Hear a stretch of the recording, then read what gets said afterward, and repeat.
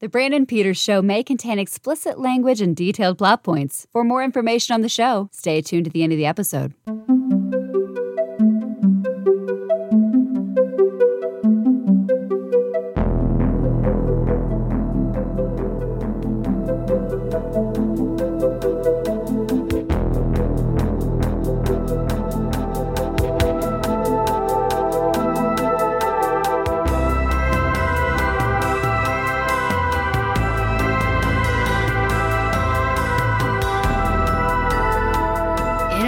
Where Brandon has a show. Here he is. Welcome back to the Brandon Peters Show. And the final piece of the summer of 93 at 30. It's the summer of 93 at 30. And as always, it's been 2 of these Summer of series. But as always, to help me bring the curtain down, the soundtrack to the summer of 93 at 30, press Maxson. Yo, Brandon Peters, thank you for having me back. It's a pleasure to be back on the BPS to close things out. Yep, Christmas time and the end of summer. That's our holiday time and the end of summer. That's right. No, that's my cadence. That's when you come around. That's my cadence. So for those of you who might only, if you didn't listen to the summer of 82 at 40 or 93 at 30 is your first one, Press has done the theme song for it. The summer of 93 at 30, and then he did the Proclaimers, the news theme for it. So thank you, as always, Press, for that. So that's where. No, thank you. So proud to be involved with that stuff, and glad. I mean, honestly, you have a warm fan base, and every now and then I get tagged on Twitter or something with somebody telling me that it's stuck in their head. So I'm here for it. Love it. Also, and you're also an accomplished author, as we know. It's true. Too. Yes, thanks. Any new stuff in the pipeline, or new stuff in the pipeline? But if anybody is headed to the beach or has one more vacation in them left in the summer or a fall break coming up, I think I would recommend my most recent release called "Bastards of the Revolution," a novel about a modern day historian who finds the diary of a woman who claims she banged every founding father. So check that out if you're so inclined. Yeah, that one you got a lot of press for that one that I saw when that came out. I've had a little luck. I've had a little luck. Yeah. In that regard. It's a great concept. Like, oh yeah, this is good. So 1993. Where was Lil Press Maxson at in 1990? Yeah. Fun fact, I think I was the same height in 1993 as I am now, and that's not a joke. Like I growth spurted early. I was in the 8th grade, and a couple highlights that year when I think back to it, I was playing baseball very happily. I sold magazines through my junior high, and I won the opportunity to spin a cash prize wheel. It was kind of like the Wheel of Fortune. There were little slots all along the way, and there was only one tiny sliver slot for $50, and the rest were like 1s and 2s and 5s, and I won the 50. So I kept that $50 bill for a long time. You blew up the Death Star. That's what you did. Yeah, exactly. I blew up the Death Star. I just, inhalation shaft or something, right to the core. That year, I mean, that was a big year. I remember really enjoying 8th grade and feeling like that was the year. I mean, don't get heavy on anybody, but that was kind of the year I stopped getting bullied. It was like the kids in our class were starting to be less primitive and start to kind of appreciate each other's talents. So I very specifically remember that year. That was the first year I ever played music in front of a big audience, like as like a rock and roller, not in the school band or something.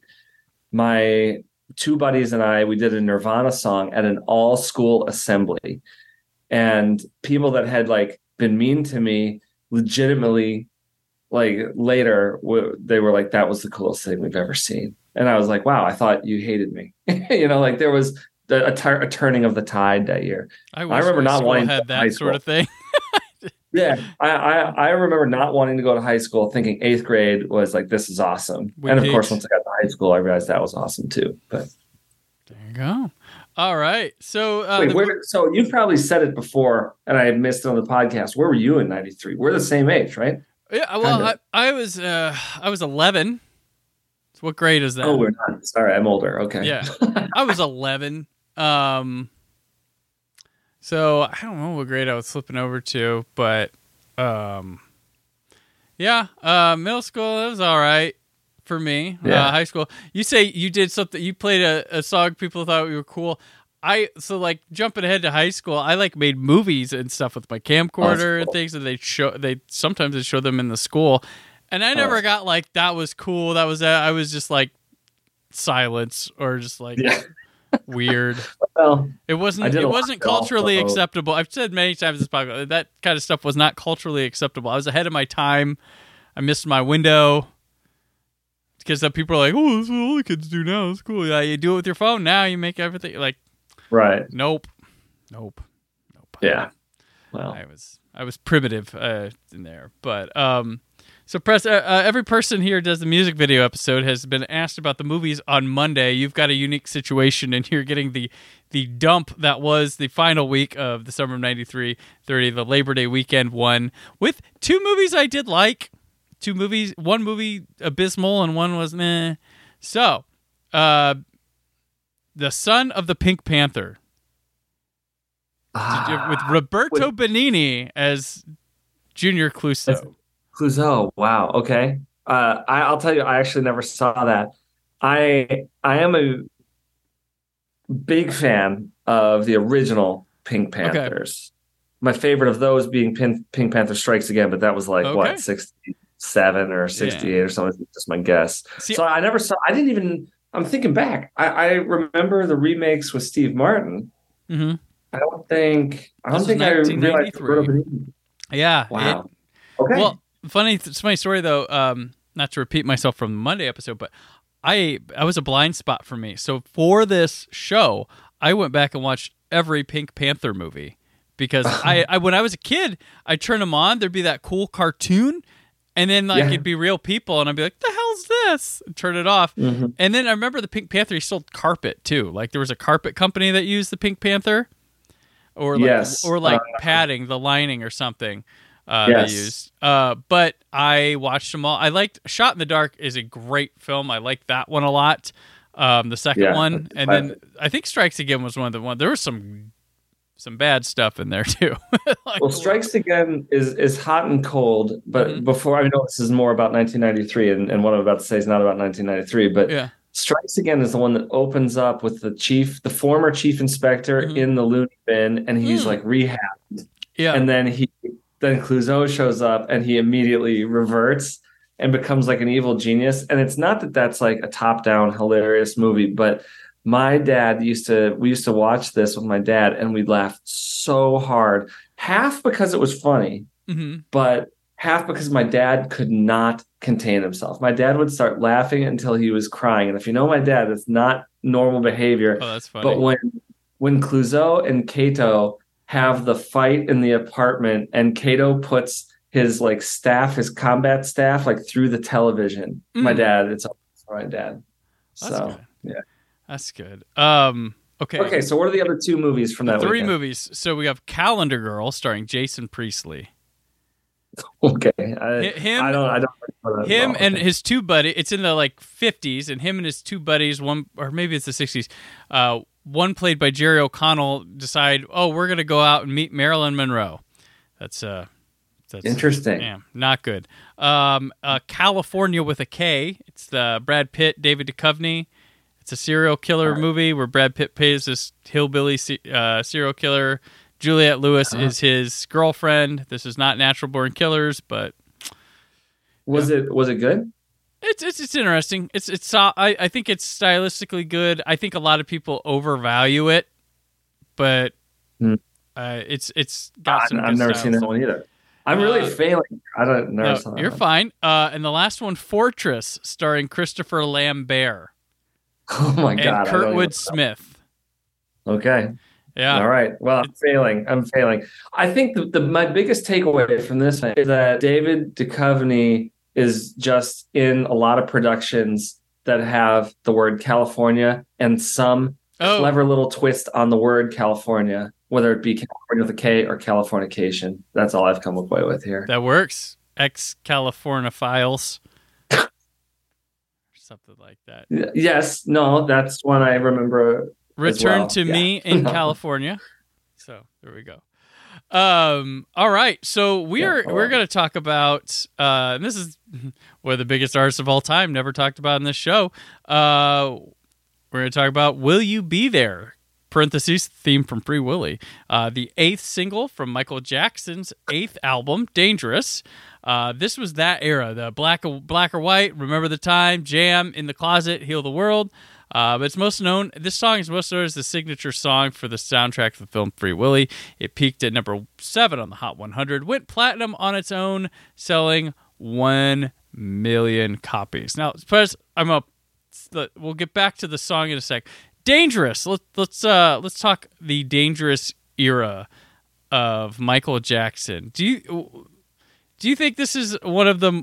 It's weird to say this, but like one of the more underappreciated albums in his conversation, because critic and publication wise circle and since like they appreciate it, but like I feel in the general populist conversation, like people like talk high about Thriller and Bad and then maybe Off the Wall, but I feel like Dangerous, they don't really talk about it as an album or like as good, when I think it definitely like lives up to those.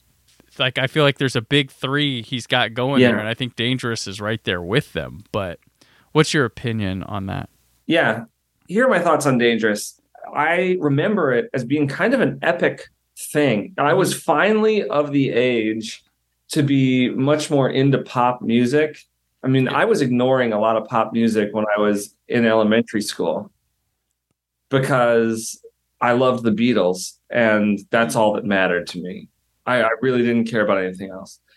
But when I was in 8th grade and Dangerous came along, they actually brought a screen into our lunchroom and showed the black and white music video, with all the transformation happening. Right, yeah. And I remember thinking, this is really cool. I've never seen this before. And it melted my mind on how they did it. I didn't understand how they did it.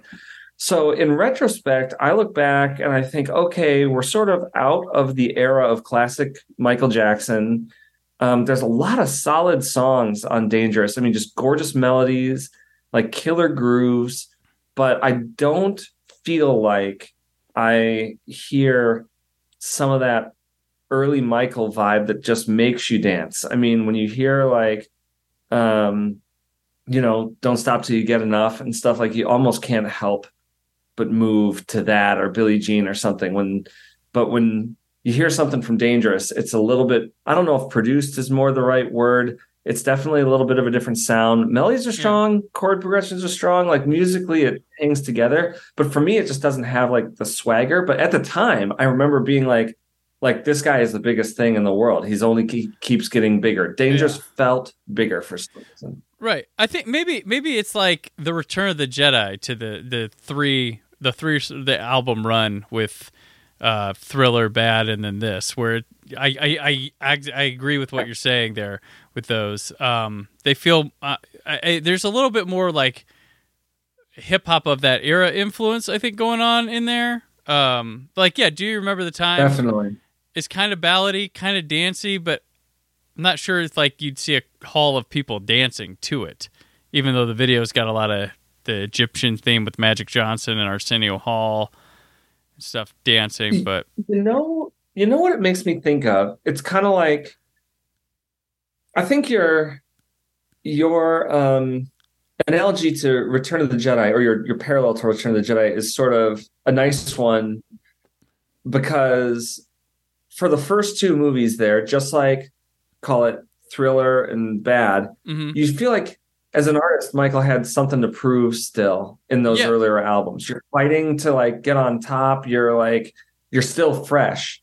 By the time you get to Dangerous, by the time you get to Return of the Jedi, everyone thinks you're a legend already. Yeah. And now the weight is there to create something that continues your legacy. You're not scrappy and fighting anymore. Now you have a bigger budget, you have way more resources, but you still have to prove you're that creative self and you can do something on par with these other things. That's how it feels to me. I know I'm projecting here. I have no clue what was happening behind the scenes, but that is what this album feels like to me for Michael. Yeah, definitely. Like, and then his next one, he'd package it together with the greatest hits, with History, the one that had Scream and stuff. So it's hard to judge. Like, that one got overshadowed by a legacy, like, kind of celebrating a legacy. And here's new songs as well. But that one had some solid stuff as well. It was yeah. Cool. But yeah, Boy, I almost forgot about this. Dangerous was a huge moment, even if it's not bad or Thriller. It's still like, yeah. It's one of the best-selling albums of all time. Like 32 million copies, eight times platinum. Like, it's insane. The world tour was like massive. Yeah, was it not? yeah. Like, I recall, like that was like. I think when you I don't want to speak out of turn, but I feel like that was the first mega world tour of Michael's that I'd ever heard of. Yeah, that's the one whenever you see people like at a concert like crying watching him. It's usually, I think it's the Dangerous tour is where that's coming from. You're like, oh my God, Michael! Right. And he's like, Diana of tears.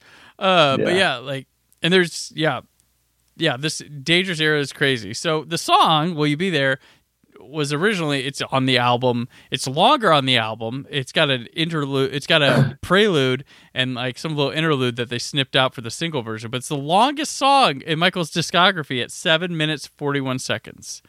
Well, here's a funny anecdote. I think the first I really became aware of the song. I saw Free Willy and everything. Mm-hmm. That was like important. But my 8th grade choir, I'm pretty sure we did this song. And I think if I wasn't playing piano for it, I was definitely singing it in the choir. I don't really remember. But years later, I'm not like a DJ or anything, but I'm dangerous enough and know my way around a playlist, know my way around sound equipment enough to have DJ'd several of my friends' weddings. Yeah, they know they can get me really cheap, and they know that I'm going to just play like their favorite stuff. And they almost always say, sure, take requests, but never at the like expense of one of our must plays. Like they would always give me, I always asked for a must playlist and a do not playlist. And the must playlist almost covered the whole evening, almost, So the very first wedding I did for like this one circle of friends that I played several weddings for, a guy comes up to me, he's like, need to hear Will You Be There by Michael Jackson. And my knee-jerk reaction was like, dude, not a chance. Like, it's not on their don't playlist. But like, I was like, I was like, it's not anywhere close to their must playlist. Like, this was a couple that had like pretty much no Michael on their list at all. Yeah. And I was like, and if you're going to do like at a wedding, if you're going to like do something that the bride and groom hasn't asked for, like you got to be pretty sure it's going to like wail. So it's like, if I'm going to do any Michael, we're doing Billie Jean, Yeah. And this guy was like, no, I'm telling you, this room will explode if you do Will You Be There? And I was like, get out of here. And like 5 minutes later, another guy comes up and's like, hey man, do you have Will You Be There by Michael Jackson? And I was like, what? I was like, no, that guy pay you? And it turns out they've all decided they want it, and they're all coming one by one. So I was ultra wrong. I hit play on this thing, and the guy was right. The room explodes. Oh my gosh. They're just like, they're singing to the whole thing. Oh my God. And I played a wedding again, like years later, for the same circle of friends, and same exact thing happened. Except this time, when the first guy asked, I said, "Look, I was like, it's going to take a lot more than one of you requesting it." I was like, "I know what happens, but like, I was like, it's going to take like at least 10 people in here," and like they had it within minutes. They had the 10 within minutes, but it. In retrospect, what's the backstory on this? Like, I wish I knew. Oh my gosh. Okay. I wish I knew. But this crowd loved it. I mean, it like room turned to 11 when it happened. That's a weird and because of that, though, it's like I've given the song a chance way more than I ever would have. But bold claim here, and we can talk about it. When I rewatched the music video for the first time since '93, before this Zoom call earlier in the day, it made me dislike the song more, and we can talk about it. But I will forever relate this song with those weddings. Obviously, not Free Willy. No Free Willy. That is why. Because like if you just said, I will give you 10 guesses and a bonus guess as to what Michael Jackson song they kept coming up, I would have forgot this one existed. Like I would never have. I'd be okay. Billie Jean, no. Beat It, nope. Thriller, nope. Bad, nope. Dirty Diana, nope. Smooth Criminal, nope. Right. The Way You Make Me Feel, nope. Well, that's the banger. Rock that's With You, nope. Don't Stop Till You Get, nope. Still going. Remember the Time? Nope. Black or White? Nope. Scream? Yeah. Nope. Like, I would never have got to this. Heal the World would have come up before this. Man in the Mirror? Heal the World would have come up before this, man. Like, Man in the Mirror is such a jam. Like, I would have, like, Pretty Young Thing, like, PYT, like, they're starting something, like, what? Oh, PYT is a jam, too. Okay. So, all right. That's crazy. So, anyway. Yeah. So the idea for Free Willy was to do a new song, but there wasn't time because they did a test screening of Free Willy. It did really well. They got to bump up their music budget. One time they got Michael, but one time, so music executive Jerry L. Greenberg suggested this song. And then through all this stuff, Michael Jackson got hit with a copyright infringement lawsuit from the Cleveland Orchestra for using Beethoven's Symphony No. 9 as a prelude on the album version. It got settled out of court. And then an Italian songwriter Albano Carisi said it copied his songs, The Swans of Balaka. And a court favored Carisi because Michael Jackson didn't show up for the case, but then they did a follow-up case months later and favored Michael Jackson, as both songs sounded similar because they may have been inspired by the Ink Spots' 1939 song Bless You for Being an Angel. This music video we're about to talk about also won the 1994 MTV Movie Award for Best Song from a Movie. So this music video is directed by Vince Paterson. So he also, in his directing work, had directed Blood on the Dance Floor for Michael Jackson, and this In Search of Dr. Seuss TV movie, which starred Matt Frewer as the Cat in the Hat, but also starred Kathy Najimy, Christopher Lloyd, David Paymer, Andrea Martin, Patrick Stewart, and Billy Crystal. I never saw this thing, but now I'm curious. Yeah. He appeared in that's an interesting... Yeah. He appeared in the videos for Beat It, Thriller, and Weird Al's Eat It. And that's because this guy's a big choreographer. So I'm about to just all-star here. He was a choreographer for Thriller, Van Halen's Hot for Teacher, the movie Mannequin, the Michael Jackson videos for The Way You Make Me Feel, Smooth Criminal, Moonwalker. He also did the choreography for Madonna's Express Yourself and her 1990 Blonde Ambition tour, Truth or Dare, the movie Hook, The Birdcage, Sabrina the Teenage Witch, Closer, and The World Is Not Enough's teaser trailer. I don't know. So wait, this is you're the still director of the video. Yeah, this is the director of the video. Body of work, crazy. Crazy body of work. No disrespect. Except this is going to sound disrespectful. Yeah. I'm wondering what the straight up F he actually directed in the music video. I'm guessing it's Michael Jackson's concert footage. Like, I'm betting he was choreography for his tour. And that's why they're like, well, let's give it to him because we're not going to credit the director of Free Willy with this music video. So that's Because my guess. Okay. Because this music video is, in my opinion, a lazy music video. One of the laziest where you just hand a guy in an edit bay, say, hey, here's the movie Free Willy. Here's a Michael Jackson concert. All you have to do is jigsaw puzzle little clips together. Yep. We'll see you in 2 days. Yeah, no, it is the weakest of soundtrack videos that you'll ever see. Yeah. It's footage. They might even added whale stock footage that's not in Free Willy in here just to kill time. It feels like it. Yeah. It's got Michael Jackson performing in concert.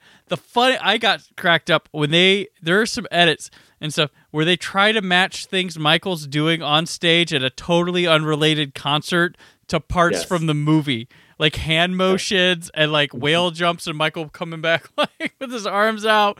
And then when the kids like doing this and they show Michael on stage like doing stuff, I thought that was pretty funny. It's a garbage music video. There's not like we have nothing to talk about this music video. Like it is literally. I mean, here's what we can talk about because I agree. It just to me it feels like, hey, we need a music video. Like when you said that it won the MTV Music Award for Song of the Year, right? For song from a movie, not music video, and it was the movie awards, not music video. That. I thought you were going to say that, and I was about to throw this chair through that window. I was like, what a sorry excuse for a music video. It just feels like this is one of those things where the marketing department says, hey, we really need a music video. And like, what's the fastest way we can do it? Well, they are like legit done promoting Dangerous at this point. Like that, this is the 8th single. There was a 9th single, and I think it was only released in one country, and I don't think they did a video for it. But like, yeah, this is the 8th single, and it's like 5 or 6 months after the previous single. So that marketing push was done. Like, and 8 singles, even for 1993, is a lot. That's a lot. So this was primarily selling Free Willy soundtracks. Because if you hadn't bought Dangerous by now, this song wasn't getting you to buy it. Like, you're going to buy the Free Willy soundtrack. Right. I know that, I know Michael's a polarizing guy, and I am not here to defend him or accuse him. And I've also not shared my personal opinion on the matter of his reputation. I mean, because I also think about other artists who I really love, Picasso, Hemingway. There's plenty of evidence that these guys were like not like nice people, not loving, caring people. H.P. Lovecraft, there's tons of them, Oh, tons of them. So I'm not prepared to really go into the discussion of Michael's legacy and stuff. I will say that, though, in retrospect of what Michael went through late in life and of what his accusers have like kind of brought into the public discussion after his death, there were moments watching this music video where it's starring a boy, like a early teenager or a late almost teen. And it's about love and support for one another and stuff. And I got to say that I noticed it. And like I said, I'm not sharing my opinion on things, but I just thought how even in Michael's weakest music video moment, now somebody who was not really too much of a fan during his lifetime, like I go there because of what has happened. Like, it was hard not to notice. I think that's the only thing that like the only kind of topic, because like you said, we have nothing really to talk about in the composition of the video itself. There's no story being told. There's no like real artistry there other than in the edit, like you said, of like some clever little editing Easter eggs, but I will say I watched it and I could not help it, but my mind could not help to go to that story being told about Michael. Yeah, with Michael, like, I was a fan back in the day. Like, he was just larger than life, and like he made banging songs and stuff like that. But like, I'm able to still enjoy the music. And it's, that's each individual's way they have to deal with things. Yeah. With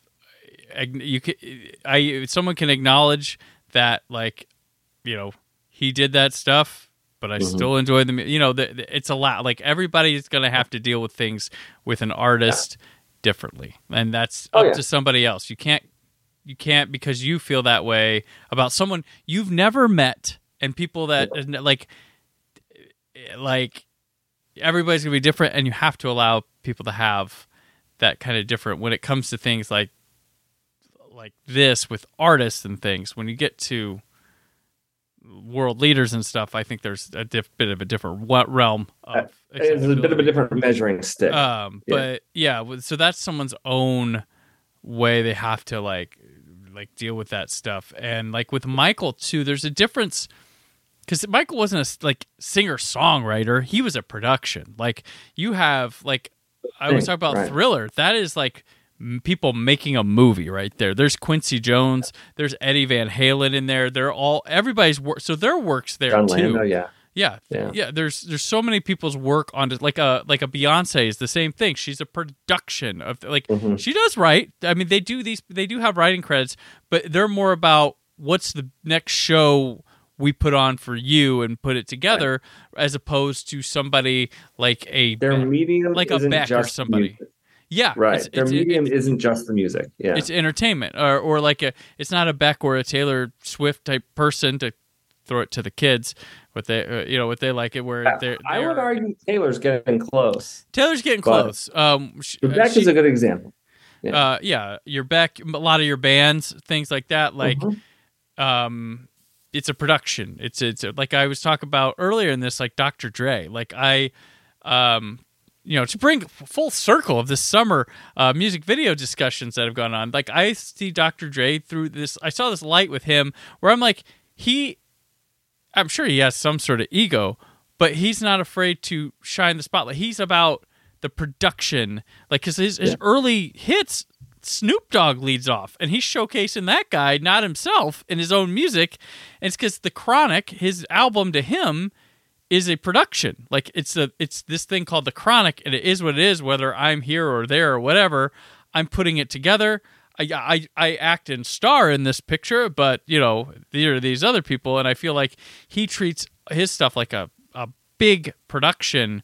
And you're supposed to enjoy it as a whole, and the individual songs are productions, and he doesn't need to be the star of them. He just wants to be the director of said things. So, like, I feel like with Michael like that, it's like, oh, what's the new Tom Cruise movie would be like the new Michael Jackson album. Like, there's Tom Cruise is in the movie, but Tom Cruise is also hired a director. Like, Michael's not an idiot. He's helping produce, like, he's picking the people to work with and assembling a team, but the team puts work together too. Like, I think a lot of people, when they dismiss a lot of these art, don't realize you're one person you're getting crappy about. You're dismissing thousands when you want to, like, turn your nose up, or I get some people might be hard, but some other people may be able to sit through it where you can't. But there's other people who put in good work. What if someone's the best costuming design they ever worked on, they're most proud of, is in a Kevin Spacey movie? Like, what if, Right. So, yeah. You know what I think is interesting about Michael? I like what you said. He's transcended the role of just singer-songwriter. I think he was one of those artists, though. Like, you're talking about a whole team of people. I totally agree. But I think he's one of those artists with a, like, CEO level personality, right, and a CEO level, like, of leadership. Yeah. Like, and so here's my Hollywood story for the day. All right. For people who've never heard me on this podcast before, you don't know that Brandon and I lived in LA at the same time, and never, like, at the same time went to the same places. Like, yeah. Who knows? Maybe we did. Maybe we met somewhere along the line. Might have been. What was that little room. place on Melrose that people played shows at a lot? I went to a lot there. Was that? There's a couple, at least a couple that I remember. There was like the Gig. Really black. I remember the Gig. Was it the Gig? Gig on Melrose. We played at. That was it. Times. That was it. Yep. I went to plenty of shows there. Yeah, maybe we were in the same room once. Well, anyway, I have a friend who worked at Ocean Way Studios and worked for the producer Jack Joseph Puig, who's like pretty famous and known more for being like the fixer producer than the first producer. But this friend of mine was, at the time, I think his title would have just been like engineer, was just sitting at the board and doing what people told him. He's my age, which meant at this time he's 24, 25, somewhere like that.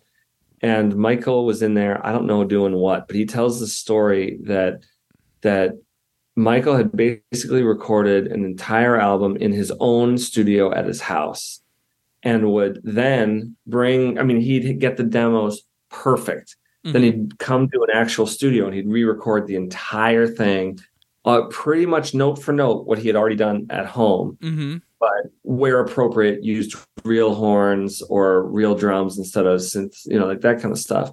But by the time he got in the studio, Michael already had like the level of understanding of the music that he knew exactly what he wanted. He was the unquestioned boss.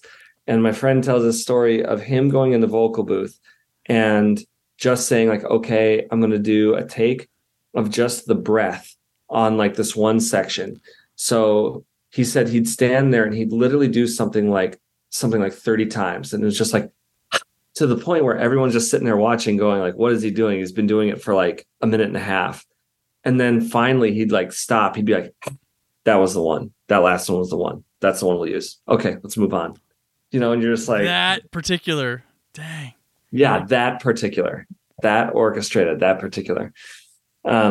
So I don't think you get that like level of kind of production IQ and level of particular taste very often. I think there's something to be said for just going in and feeling the moment with your band and whipping it out.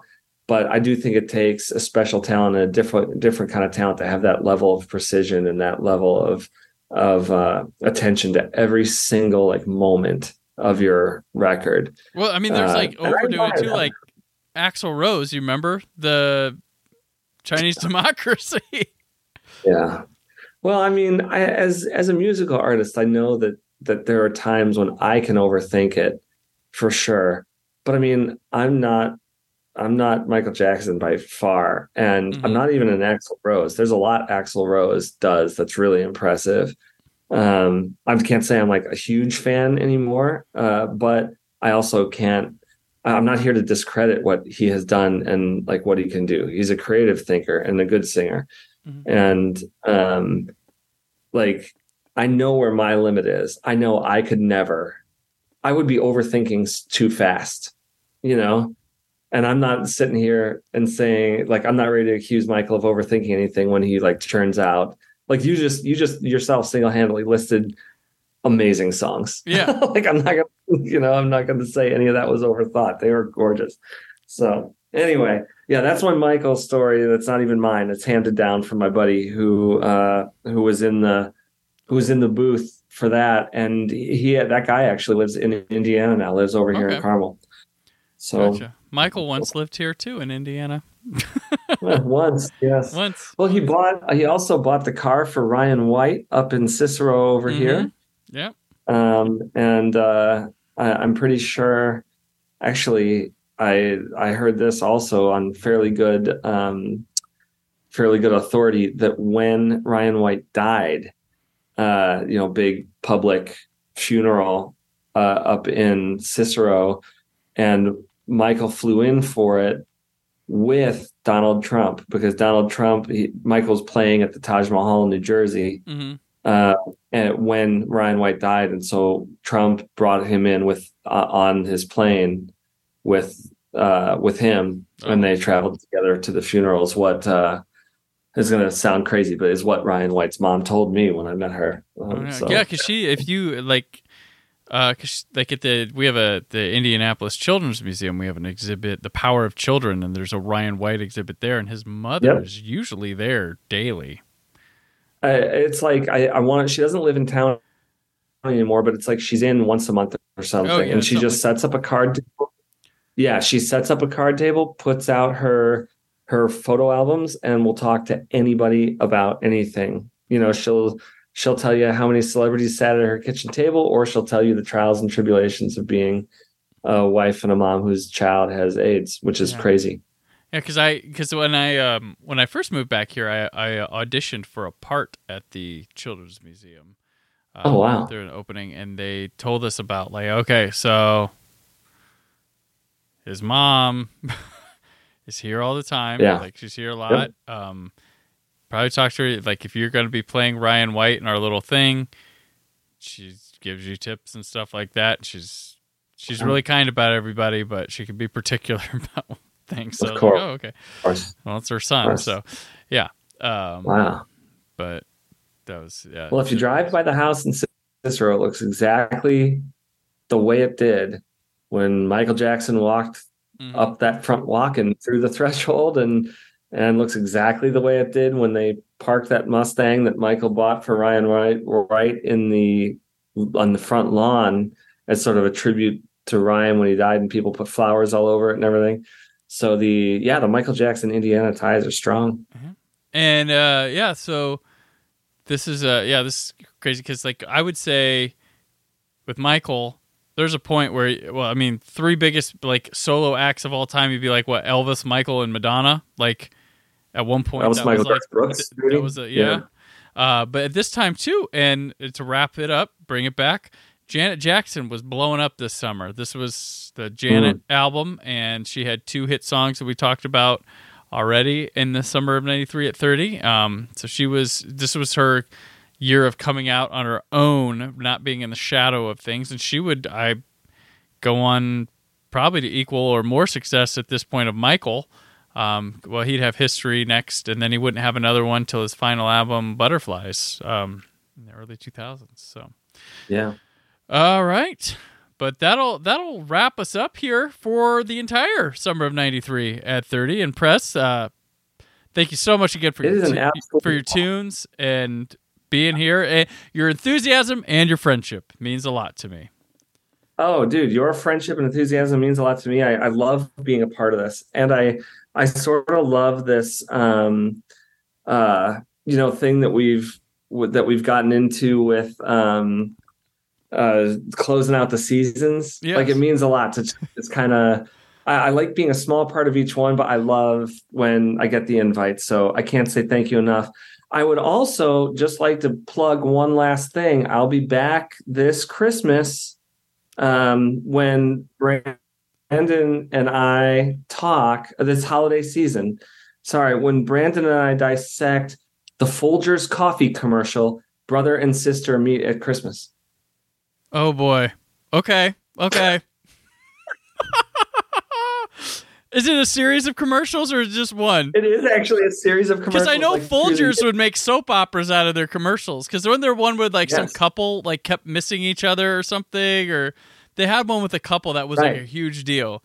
All right. Well, what I'm looking forward to talking about this Christmas is that it's like a legacy of commercials, and like the one that I remember as being like really epic. Mm-hmm. It could not have existed without the legacy that built up to it a little bit. Okay, and that's what we're gonna discuss. That. All right, we're doing it. 1,000%. Okay. So next summer, Press is back for 2004 at 20. We already talked that before we got on the air. So he's gonna have some more jams for us. And but until then, where can people keep up with you and find your books that are so wonderful? Yeah. Thank you for asking. You can follow me on Instagram at Press Maxson. On Facebook, find me Press Maxson, PRESMAXSON. And of course, you can buy my books on Amazon. It's probably the best place, and they are priced to move right now. So there is not a better time to find a book by Press Maxson to read. All right. And I'm on Twitter and Instagram at Brandon4KUHD, written work at WhySoBlue.com. I'm taking a week off, and when I return, Sabina Graves joins me again so we can reflect on the current summer we just finished of movies 2023 and look at our predictions, thoughts, and stuff, full aftermath. But till then, stay phone positive. It's the summer of '93 at 30. Thank you for listening. The Brandon Peters Show is a Creative Zombie Studios production. Produced by Brad Shoemaker and Brandon Peters. Written and edited by Brandon Peters. Announcer vocals by Jessica Alsman.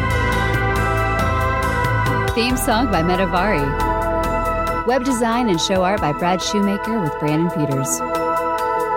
All music and clips featured in the episode are property of their respective studios, and no infringement is intended. The Summer of and News themes by Press Maxson. Additional information on this and other episodes at thebrandonpetershow.com. For any inquiries, press opportunities, or sponsorship, contact mail at thebrandonpetershow.com. The show is available on Apple Podcasts, Spotify, or anywhere podcasts are found.